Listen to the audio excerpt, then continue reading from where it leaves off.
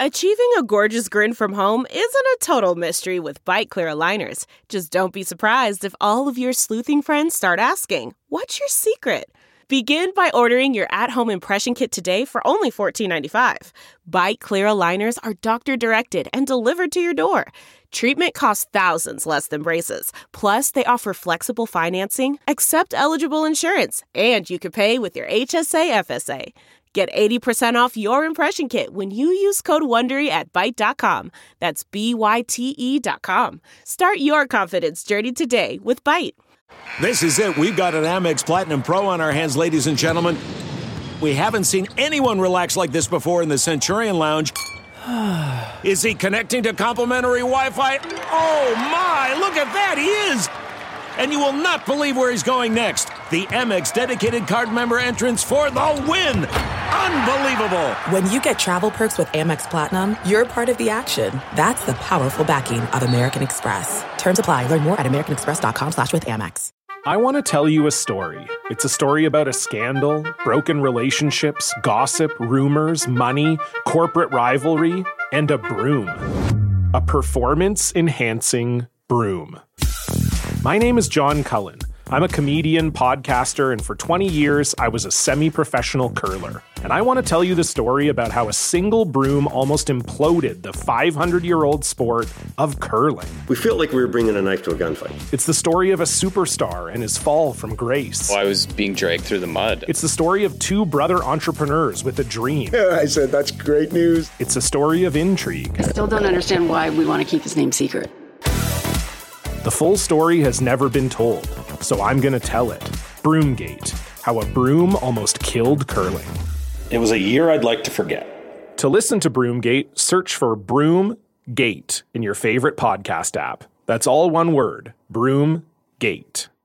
We're driven by the search for better. But when it comes to hiring, the best way to search for a candidate isn't to search at all. Don't search, match with Indeed.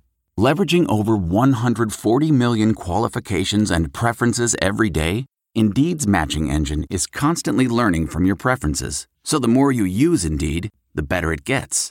And listeners of this show will get a $75 sponsored job credit to get your jobs more visibility at Indeed.com/match. Just go to Indeed.com/match right now and support our show by saying you heard about Indeed on this podcast. Indeed.com/match. Terms and conditions apply. Need to hire? You need Indeed. The spirit of performance is what defines Acura. And now, it's electric. Introducing the ZDX, Acura's most powerful SUV yet. Crafted using the same formula that brought them electrified supercars and multiple IMSA championships, the ZDX has track-tested performance that packs an energy all its own. Unlock the energy and order yours at Acura.com. This podcast is powered by Sports Drink, your digital water cooler. You know, Sweet Chuck, tons of people take a multivitamin, including myself, and it's really important to choose one that's top quality. With one delicious scoop of Athletic Greens, you're absorbing 75 high-quality vitamins, minerals, whole food source, superfoods, probiotics to help you start your day right. It's a special blend of ingredients to support your gut health, your nervous system, your immune system, your energy, recovery, focus, and aging. It's a friendly lifestyle adaptation to a wide range of diets. It contains less than a gram of sugar, no GMOs, no chemicals or artificial anything. Plus, it costs less than $3 a day, Sweet Chuck. And, you know, I spent $5 on a Starbucks, so it's a great deal. It's time to reclaim your health and arm your immune system with convenient daily nutrition, especially during the cold and flu season. It's just one scoop in a cup of water every day, that's it. No need for a million different pills and supplements to look out for your health. And to make it easy, Athletic Greens is going to give you a free 1-year supply of immune-supporting vitamin D and 5 free travel packs with your first purchase. All you have to do is visit athleticgreens.com/sportsdrink. Again, that's athleticgreens.com/sportsdrink to take ownership over your health and pick up the ultimate daily nutritional insurance. Welcome, everybody, to this week's edition of Caught in the Net. I'm your co-host, Dave Severns, along with my friend Mike Procopio. Sweet Chuck, I think this is episode 7, if I'm not mistaken. Yeah, I'm surprised we didn't get canceled 9 episodes ago, but hey, what are you going to do? We're doing it for the right price, so we're good. Yeah, the price is always right, Sweet Chuck. Yeah. So how you been? Oh, not bad, Sev. Watching a little EuroLeague action with Milan playing Panathinaikos in Greece while I talk to you and do this podcast, so everything's good, man. Oh, nice. Where are you, Sev? We're closing in. I'm actually in Norway, Sweet Norway. Chuck, right now. This episode probably won't air for a couple more weeks, but I'm in Norway right now. Been here a week, Sweet Chuck, doing some consulting for a pro team over here that a friend of mine coaches. So getting ready to start the playoffs in the top Norwegian league next week. I'm over here with my people. Yeah, your people. I forgot you're Norwegian. I forgot that. Well, sort of. So, yeah, it's all good, and the NBA season's winding down. By the time this airs, they'll probably be into the last couple weeks, and we'll talk more about that in later episodes. But today, Sweet Chuck, we want to get into how to structure a workout. Okay. Whether it be high school, college, professional player, how would you as a coach go about structuring a 60-minute workout? Because typically, Sweets, one player, 60 minutes, right? Yeah, I think an hour is a good. I think an hour is a good sort of frame of reference for anything. Like I mean, as far as individual workout or group or whatever, but definitely individual. I think an hour is solid. Like, pregame would be 15 to 30 minutes. But if you with the player off season or an off day, right, and you want to get some good work in, I think an hour is good, right?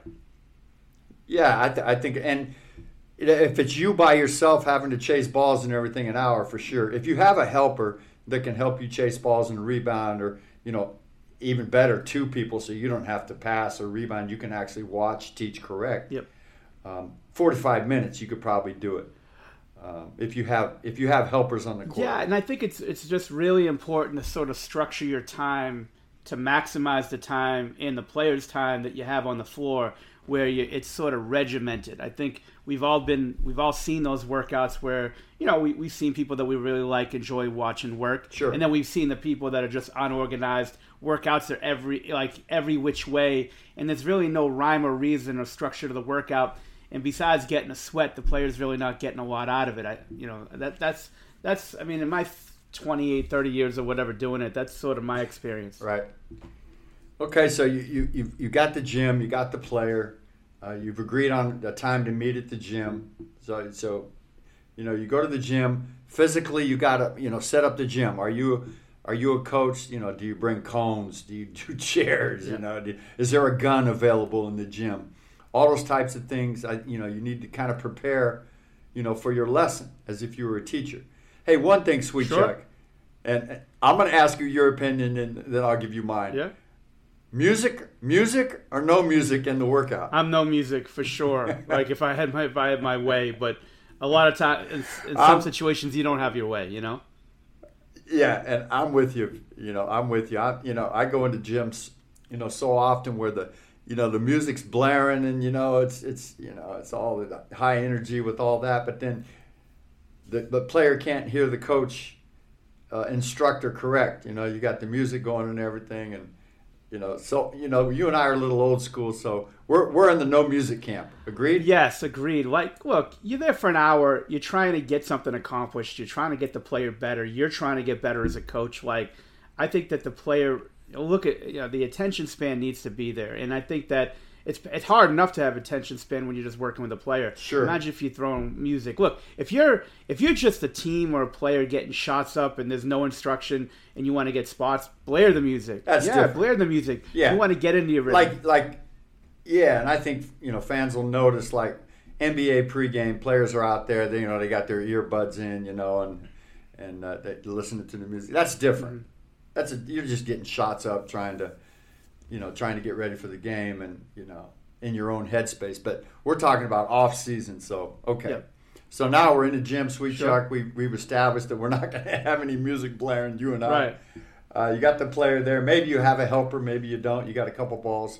how are we going to start this thing out as far as structure? Well, how do you like to start? And we're not getting, first of all, we're not going to get into specific position development work like guards, forwards, and that'll come later. Right. This is just like big picture overall, regardless of what the position is, or regardless if he's a pro or he's a high school kid, or she's a pro or a high school kid. Exactly. He or she, Yeah, that's my mistake. I got to be more. Not a mistake. I just want to make sure that no one's offended. We're big on that. Hey, by the way, we had a little camp here in Norway this week. Okay. With the young kids and the best players were the girls. Of course. Yeah, they really get after it and pay attention. All day, every day. In my experience, working with girls is a lot easier than working with guys as far as their attention span, attention to detail, coachability, right. All of that. That for sure. Yeah. But I agree. So back to the workout. Right. So you start a workout, Sev. What do you like to start with? Like, I like to do ball handling, Sweet Chuck. Okay. Regardless of position, I think ball handling and getting comfortable with the ball in your hands, and however you want to do the ball handling. We won't get into the specifics, but I like to do some, whether it be stationary or on the move a little bit. I like to do ball handling. Okay. Some sort of ball handling. Right. I like to sort of warm it up and go from total stationary into a little bit of movement, in a sense that first I like to start with like form shooting, and where they're just getting locked into their shot. One hand, elbow, positioning, follow through. Make sure we're just concentrating on the follow through, the elbow being straight, the shot line being on line. Right. And then we'll get into the ball handling. So because ball handling to me is more movement. So I like to sort of build into that. And your ball handling, Sev, how long do you usually like to last? 5 minutes. One player. Yep. Yeah, 5 minutes. Yep. I think that's a good amount of time to get into that. And later on in the workout, obviously you're going to incorporate some ball handling into your shooting routine too. So you'd always come back to the ball handling at some point, included in the other work. So okay, so structuring the workout. What do you think? What do you think might come next, Sweet Chuck? Well, look, the overall structure of the workout for me would be, look, we're revving it up until we're going to go a good 15 or 20 minutes, sort of really hard, the hardest we can get to for a 15, 20 minute in a conditioning standpoint. So you started with ball handling, I started with form shooting, then I like to get into some ball handling, and then, to me, regardless of what else I'm doing next, I want to get into some spot shooting. I want to get into about 12 to 15 feet, stepping into the shot. Again, watching the shot, watching the follow through, making sure they're not twisting and turning and don't have any movement that they don't need to have. Just sort of letting the player get loose a little bit. Maybe you make 5. I like to go 5 spots, make 5, and then come back with the same 5 spots, 2 corners, elbows, and the free throw line. I like to go make 5 spot, and then come back 2 in a row, 5 spots. So they got to make 2 in a row, and then go to 5 spots. So now they're just try to get focused into their shot. What do you like to do? Right. I'm sorry, Seth. Yeah, that's good. I think a lot of people refer to that as block shooting or block training. Where you're not moving, you're at one spot, and there's some I read a lot of stuff about different workouts, and there's some people that disagree and say that doesn't do you any good because you're not it doesn't happen in a game. You're not standing in one spot in a game taking 5 or 10 reps, which is true. But I think it's really important to have that during a workout. You need to have that section of block shooting where you can correct and the repetitions and all that. I think that's important for a player. You're going to also have some simulated game shots too, where it's not block shooting. I think you have to have both in your workout. Both in finishing. I mean, if you're going to do finishing work, you can do it. you can do it very simply and fundamentally with just the end of the play, the finish, and then you can add the actual how do you get to the finish off the dribble and all that stuff. Yeah, I believe if we're working on finishing, and sort of I'll get into it later talking about it, but finishing, I agree with you. I think it needs to be the ball and the actual finishing needs to be an extension of your body and your mind in a sense. So I think working on the finishes by themselves just to get your brain and your motor skills sort of linked up, just to sort of rep it out, and just be so the ball's just part of you, and you're doing it right. in time, depending on how many reps you get over a period of time. It'll be just regular. It'll just be a part of you, and it'll be very simple. But yeah, I agree with you. Working on some finishing things too, but the block shooting's important. Okay. I think. Yeah, you watch JJ Redick. You listen to JJ Redick. You listen to Kyle Korver. Talk about their shot. Yeah, and I've actually been on the court with JJ as no more than a passer, because you don't mess with JJ. Sure. I mean, okay, coach, let's get he's got his routine. In his mind exactly, and it didn't change much, for the 2 years I was around him, 2 or 3, so he had it structured in a way that, you didn't mess with it. You just kind of passed him the ball and, hey, nice job, JJ, So those are always good too. Now, Sweet Chuck, let's kind of talk about what if, if we've got 2 players, and we're working on finishing. I think then you, after they do the 1-on-0 finish and stuff, I think it's good to maybe have a little bit of guided defense, or maybe even some live defense when you're working on finishing, if you have 2 players in the workout. So now they're actually having to make a decision based on the defense. What do you think? Well, how long into the workout does it take for you to start getting into live stuff? So me, I like to 15 minutes. Yeah, I like to get 25 minutes of just trying to get everything settled before we do that. Right. But yeah, I mean, if you want them to feel a body on them as they're finishing, for sure, working on that. If you have 2 players, or if you're a coach that that can get in there and physically do it a little bit. So I think that's something that coaches just keep in mind. If you have 2 players, when do you transition into more one-on-one contact stuff and finishing during your workout? Okay, so you don't obviously start right away with that stuff. Right. So the structure of the workout, are we structuring a workout now for 1 player or 2? Yes. Yeah. I got off track, Sweet Chuck. I just got that thought in my mind. We're not going to talk about 2 players. Just okay. One. No. I'm just asking. So hey, Sweet Chuck, let's get that train back on track. Yeah. No shit, Sev. No shit. Hey, by the way, my hotel's right across from the train station. What I don't understand, Sweet Chuck, everywhere I go in the world just about has unbelievably modern rail systems. Whether it's Asia or Europe, we can't get that done in the U.S. You really want to start talking politics now, Sev? We can't get those high-speed rail, trains done like everybody else does. It's so efficient. Anyway, back on track. 1 player. We're into the workout. All right, so hold on. Just so everyone's back on track, because you went, as fucking usual, you go 100 miles an hour the other way. So on the bullet train. Yeah. So we've done form shooting, ball handling, spots. What's your next thing? A little bit of finishing. I think you got to get into the finishing aspect. Working on your touch around the back. And this is for all players. All players. Whether it be your floaters or your different reverse finishes with layups in both hands and things like that. I mean, there's a broad scope of things that you can, actually teach. How long? Technique-wise. How long? I like 10 minutes, Sweet Chuck. I think it's that important. If you have an hour workout, I'm big on, I think 10 minutes is good for the finishing and the floaters and the runners and all that stuff. What are your thoughts?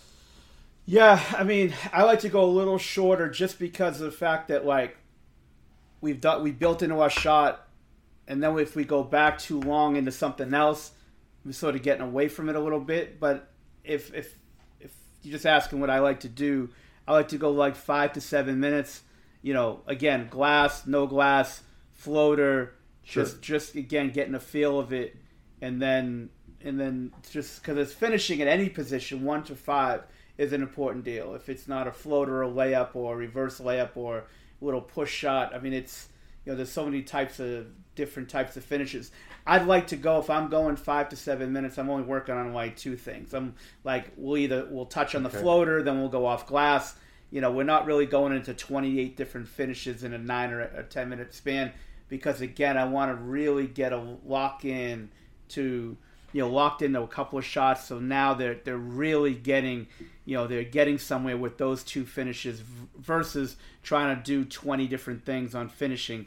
Because again, I don't want them to get too not confused, but I don't want to water it down where I'm only getting a couple of reps on 8 different things. I'd rather them get 15, 20, 25 reps at least on each type of finish that we're going to be working on. So they're getting a little bit, I think to me, they get more development that way rather than just doing a lot of things for a short period of reps. Okay.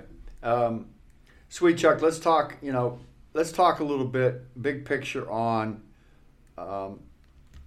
your voice. Sure. Your correcting voice, your encouraging voice, sure. And how much we insert that, because you can't. One of the things that I've noticed with some coaches, trainers, whatever you want to call them, is there's a comment after every rep, which you think of, if you're a player, that's going to drive you nuts. I remember with the Clippers, we hired a shooting coach for one of our players, and at the beginning, the coach really didn't know the player's personality. Right. And the coach was commenting, with a correction, whatever it was, after every rep. And after about 2 workouts, the player said, "Hold on, okay, calm down. Let's tone it down a little bit with every rep. Having to calm." Okay, down. so to me, it depends on what we're trying to do. Like, to me, I'm not really saying a lot if I'm just if a player's a good shooter and they're just getting spots up, I'm not going to say a word. I'm just going to let them shoot. If they say, "Hey, what do you think?" or whatever, then I'll insert something. If I see them travel, of course, I'm going to say something. Now, if I was working on building somebody's shot or a floater, that's different. My first week or 2 weeks with the player shooting the floater, I'm commenting on every rep, only the floater, because of the fact, to me, teaching the floater, and as you know, it's one of my favorite things to teach. You're the float king. Hey, and by the way, floater king, not only with the basketball court, but Sweet Chuck, we go to Dairy Queen right in the summers, and you get those root beer floats pretty good. Yeah, no too. doubt about that. No doubt about that. Yeah, that's the other float. Only if I'm in Iowa, though. I only allow it to when I'm in Iowa. Yeah, exactly, in Iowa. But to me, if I'm teaching a floater, my big thing is trajectory of the ball. So I'll tell a player, look, it's either going to be straight up in the air, which is perfect. I'll say perfect, or you're going to hold it too long or too forward.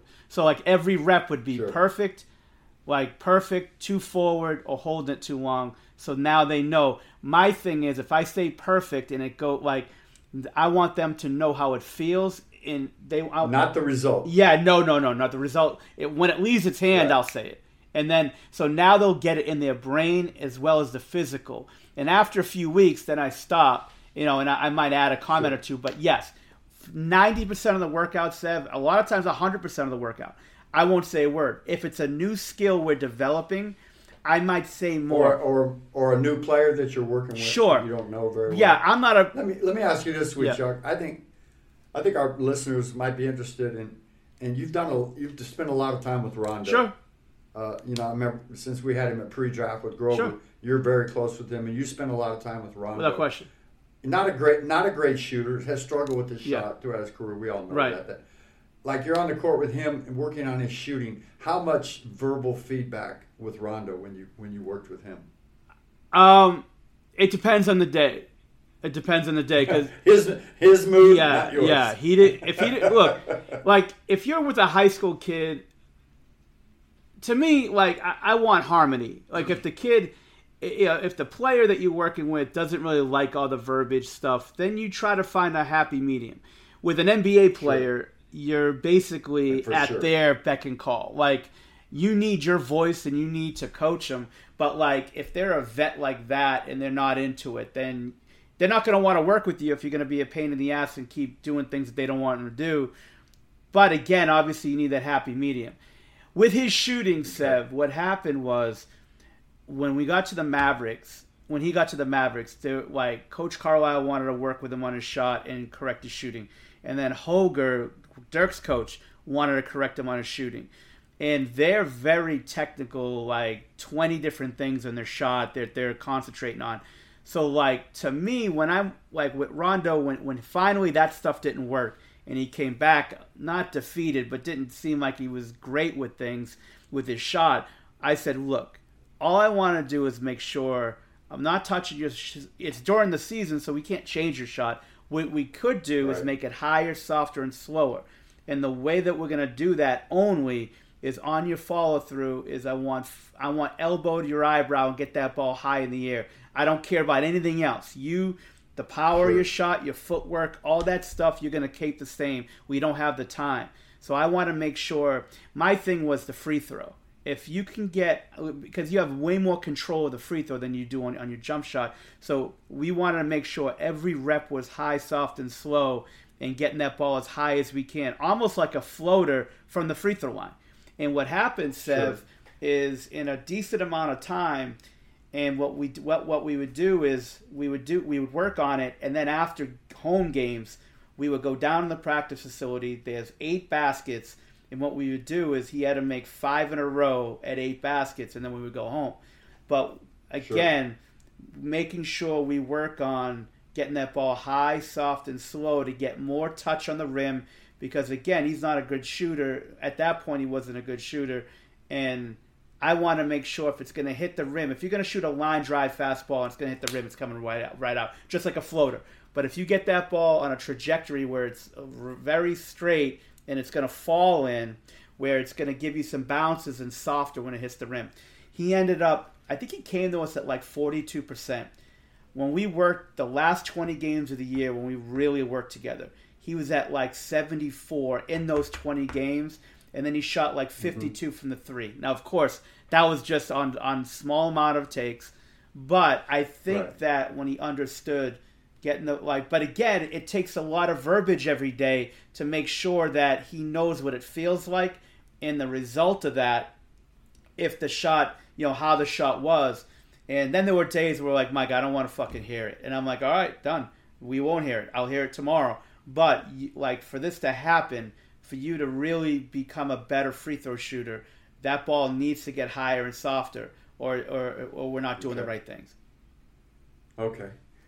All right. I just was curious about that. Back on track. Sure. Back on track to the big picture of the structure of the workout. Okay. So now we're kind of probably midway through a workout, and I think now to me, Sweet Chuck, is the time where you incorporate some game speed, game shooting. Where are they going to get shots in the game, if at all? From where will they be from? What's the situation? Is it a slide shot? Is it an off the dribble shot? Is it a catch and shoot off a screen? Whatever it is it a post up? Whatever. Right. We'll get into that on later episodes. But now I think you have to incorporate some live game situational shooting. What do you think? At least 10, 15 Yeah, I like to build in, so up to this point, we've done warm-up, spots, finishing. Do you put it on the floor at all? Do you work on that? Do you talk about footwork? That's the thing on your workouts. How do you... I think if you are going to go down that road, this is the time to do it. If you're going to talk about footwork into the shot off the dribble, or footwork off a screen, or where to go on penetration, or how to shoot off a pick and roll. All those game situational type things that are not block shooting. Yeah. I think this is the time, when you kind of get into those situations. Yeah. To me. Yeah, so what I would like to do from there, Sev, is work on work on a shot that you're going to shoot in game. So if it's a guard, right? They're going to be shooting shots on the move. We'll work on some stuff on the move. We'll work on some stuff off the dribble. And then we'll combine it all into a conditioning 3-shot, 4-shot type drill work, where now we worked on the block type of the shot they're going to shoot in a game. So say for guard, right, I want them to shoot 3s off the move, if they're in transition or whatever, relocating, like catch and go, 2 dribble pull up, and then like any type of finish. So what I would do, Sev, then I would combine it into a conditioning game-like situation. So, for instance, I'd start him under the basket, right? I'd sprint him out to the corner. 3-point we'll do a 3-shot drill.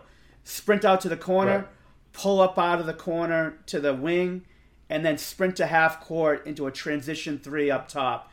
Transition catch from the top, 2 dribble pull up. So all the things that we worked on, now I'm going to combine into a 3-shot drill where now they're going to be moving. They're going to be, so we're not just on one spot. They're in the game rep where so sprinting out to the 3 would be, all right, you're coming off a pin down, where a guy comes from the 3-point corner. You come out from the bottom to the wing, to the corner, and then pull up out of the corner like you would on pick and roll, and then do something out of transition. Drills like that where you incorporate 3 shots. Yeah, sure. Okay. How about you, Seb? What's your... It may not be 3 shots, but it's going to be something like that. And I think the coaches have to consider, what's the conditioning of the player like? What's his, what's his physical? Can he do that kind of stuff yet? And let's assume that he can, and he's physically able to do that. Then you get into those type of situations. Okay. I'm a little confused now. Guard. It doesn't matter. Well, I'm a little confused now because, like you say, game situation, right? What do you mean you're confused? Well, what do you mean? I didn't make myself clear, Sweet Chuck. No, not at all, actually. So. No, okay. How can I clear this up for you? All right, so take me through. How about this? Take me through your whole workout with a guy. Take me through a whole workout with a guy. You got an hour. No. Okay, you got a high school. Okay, I understand. A high school guard. Okay. You got a high school guard. Okay, there you go. That's okay. Now we're getting it down to specific. Yeah. So in this part, we just went through a lot of the stuff, but in this part of the drill, okay, say he's a guard, he's a high school guard. Now is what we're going to do, like you said, game situation shooting with some conditioning. Sure. Okay. To me, pick and roll shooting. And that could include 4 or 5 different things. Okay? Shooting off the dribble, like attacking closeout shooting. Transition shooting. Relocation shooting, whether it be, driving kicks or in transition. Okay? And that's about it. So anything that would happen in a game outside of block shooting where they're stationary and free throws, this is the time we would do that. And, there's 100 different drills and different things to work on, but I would figure it out, when I plan my workout with this player, I would figure out during this structure, during this 15 minutes or whatever, these are the, 3 or 4 things that we're going to do. What are your reps? What are your reps like on these drills? Like how many you making, how many you taking, time? I don't know. It depends. I'd figure that out, I don't know. It depends. If it's a professional player that's a better shooter, I think you can up. Say you got a number of makes that you want him to make. It can be higher than you would have with a high school player, because a high school player who's not as good a shooter, maybe, you don't want to put the number too high and he never gets to it. You stopping it and talking it during the workout. And plus you have to take into account, the stopping and correcting and teaching aspect of it. So. This is an important part of the workout because it's a big chunk of the workout that has to be designed by the coach to be related to what that player is going to do in a game, and furthermore, adding some conditioning and some movement, which happens in a game too. So, which is like all the stuff you were just talking about. But the number of makes, the number of reps, all that can be determined by the coach. Competitive, like that, and that can change too. It can be a competitive thing, where if you don't make a certain number and a certain amount of attempts, you start over. But if you're going to go down that road, be prepared to start over, and maybe over again. I remember when we first got Lance Stevenson with the Clippers, and we were doing some of that. You have to do this by you got to make so many out of this and whatever. And he was having a tough day when we first got him, and he couldn't do it. He couldn't make it, and he had to, he's there forever until he finally makes it. So if you're going to go down that road, make sure that you understand it. It may take more time than you have allotted for that player. What are some of the issues you see players in workouts? Like some of the issues that you would say that like, all right, workout's really not going the way I want it to go. Like, any issues that you see that need sometimes a coach has to fix during the workout where it's like, all right, this is what I wanted to do. Yeah, you have to be willing to adjust on the fly. According to some of it's according to the player's, his physical state. If he thought he could really go for an hour but he couldn't, I think you need to be able to adjust there. Mm-hmm. You need to be able to adjust to his emotional state. Mm-hmm. If he's just having a horrible day, he can't make anything, he can't handle the ball, he's not doing well with his dribble.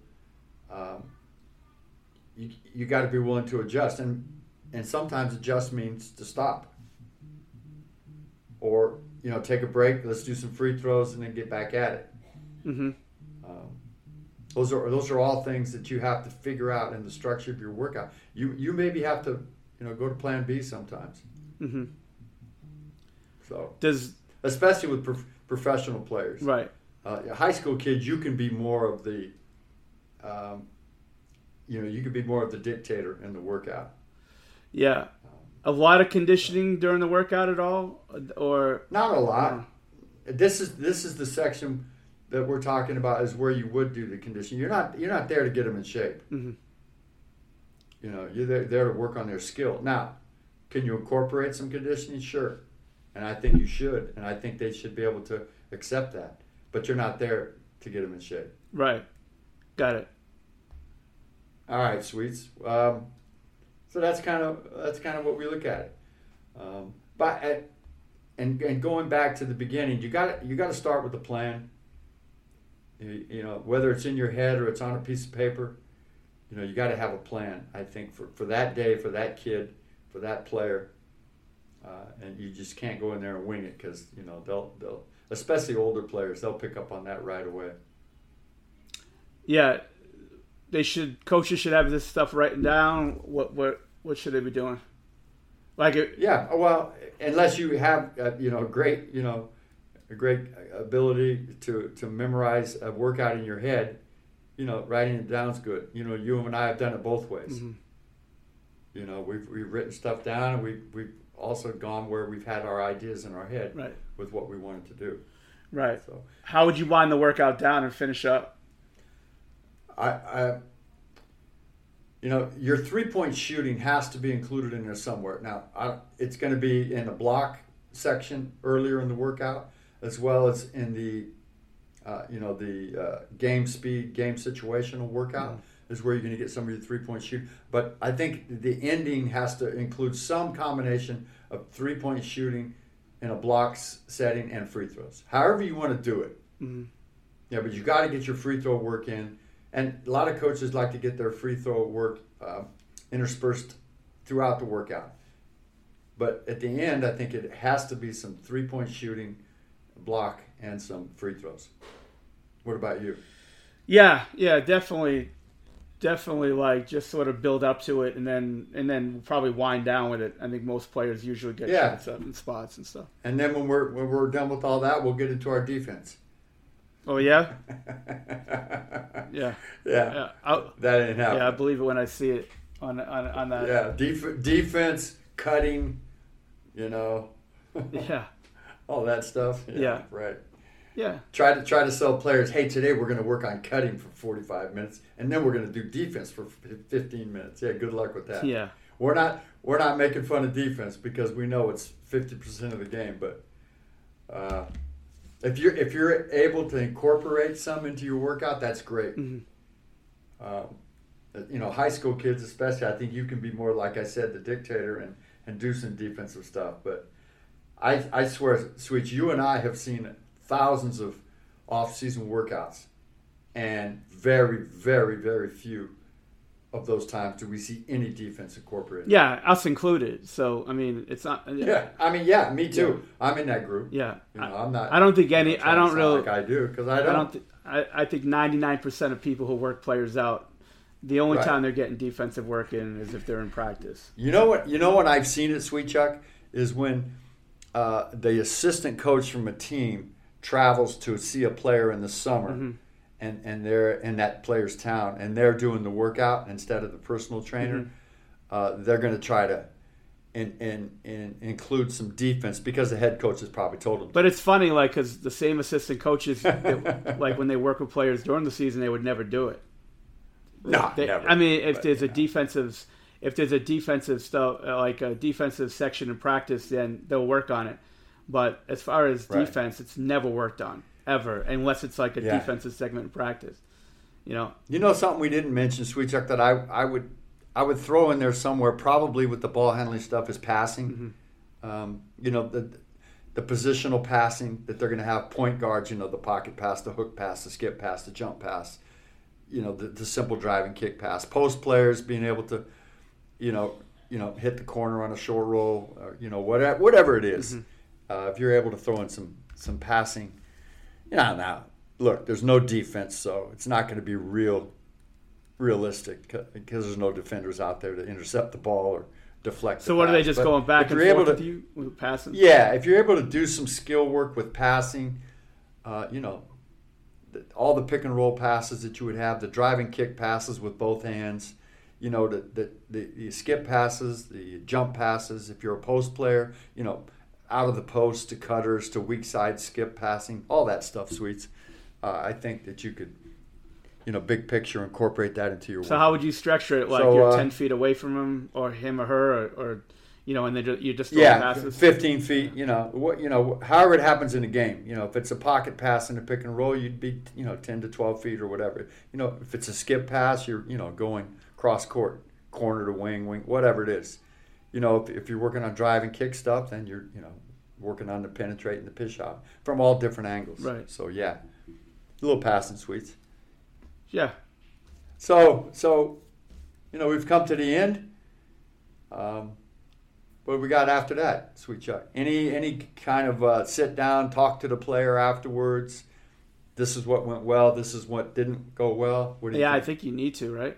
I mean, I think you have to talk to the guys. You can't just say, "Hey, see you later." Yeah. You got to have some sort of closure to your lesson. Right. And look, I mean, this is going to vary from position to position, the shots that you would take in a workout. I think we're just sort of, this was all over the place as far as what we were talking about, but I think that getting an idea that like in an hour time, trying to get a sort of simple plan of, building up your workout, building into some situational things, correction, talking to the player, some skills that you would cover. But look, if it's a two guard, you probably do more coming off screens and things like that. Sure. If it's a point guard, more pick and roll. If it's a big, you're doing more post up, pick and roll, pick and pop, things like that. So, but I think talking to the player, I think certain workouts you'll have that you just want to get shots up, that all game simulated stuff or situational stuff or just game shots or just getting spots. Some players you'll have to specifically have your routine, but work into a specific thing they're trying to get better at. So I think, like you said in the beginning, I think it all depends on what type of player, what your situation is. Are they trying to get better at something, or are they just trying to get a routine that they're just trying to get in tune with? So I think that... And also, what's their physical, makeup at the time? What kind of shape they're in? Is there any injury that you need to consider? Maybe they're on a limited, amount of, I don't know what they call that stuff nowadays, Sweet Chuck, but hey, he's only minute restriction limited to, he's only limited to 100 jumps, or whatever it is, So, especially with professional players, the consultation with the trainer, if there is an issue, if there's not an issue, then you just do whatever you want. But if there's a physical issue with the player, you need to check in with the trainer to see what's going on. And then, at the end, you talk to the player and just kind of be a human being, and we'll see you the next time.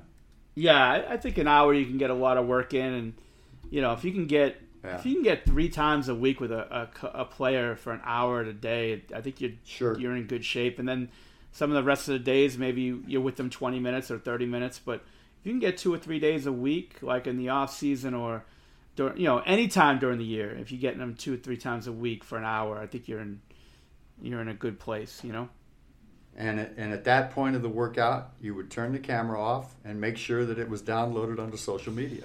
Yeah, I wish I knew how to do that, Sev. I wish I knew how to do that, my man. But yeah, no, I agree. I could barely turn my computer on. No doubt. Yeah. No doubt about that. So, okay, any closing thoughts, Sweets? Nah, I think we're good. I think this was a little bit of a, like I said, we're all over the place and just talking about just workouts and sort of structure. I think it's tough. I think the toughest part is like not knowing position because, I think if like you and I could have a better conversation if we were like, all right, what are we doing on our point guard workout today? And we will. And our wing. Yeah, and in the coming weeks, we're going to, for our listeners, we're going to specifically give our thoughts, whatever that's worth, on a specific player position. And we'll probably, Sweet Chuck, knowing how you and I work, we'll hit point guard, a shooting guard, a forward and a center. Sure. Yeah, we could do that for sure. Well, that's kind of all there is, right? Yeah. We'll be more structured. Today was today was not a fucking structured day, let's be honest. So, but I think it's a good at least I think the best things that we probably told them today is about how long it was, some of the things that we talk about. And I think that the most important thing you can do in a workout is keep your eyes on the player. And it's tough because if you're the only one rebounding, you're worried about the rebound. Yeah, it's hard. But but the thing is, if you're working with a player and they're traveling, if they're a wing player, say, and they're traveling I saw that. Who was the guy that plays for Denver? Maybe they're like the 3rd or 4th best player, not Porter Jr. Will Barton? Yeah. So Will Barton was working out. I never forget this, and this is where I started really keeping my eyes on the player really seriously. I started to do that first when I was watching like Ray Allen work out for the Heat, and nobody was watching him. Not that you need to watch him. They would just like rebound and pass and worry about that. Then Will Barton was working out before a game, and he was working on catch and goes, and he was traveling every fucking time. And when I tell you every time, he was traveling every time. I forgot what year this was. Might have been 16, 17, whatever. And we played him close game. He's into the game. He catches on the wing, puts it on the floor. What do you think happens? He fucking travels. And not one time, and no offense to the coach or anything like that, but not one time did the coach say, whoa. Like, your pivot foot's got to stay down because you're splitting your feet. And the guy fucking travels, cost him the game. And I don't care. It doesn't have to cost you the game or whatever. But when you're in a workout, keep your eyes on the player. And that was yeah. And my I don't know if it's a pet peeve, but one of the things that I have to call out when I'm doing a workout is, stepping out of bounds, stepping on the line. Sure.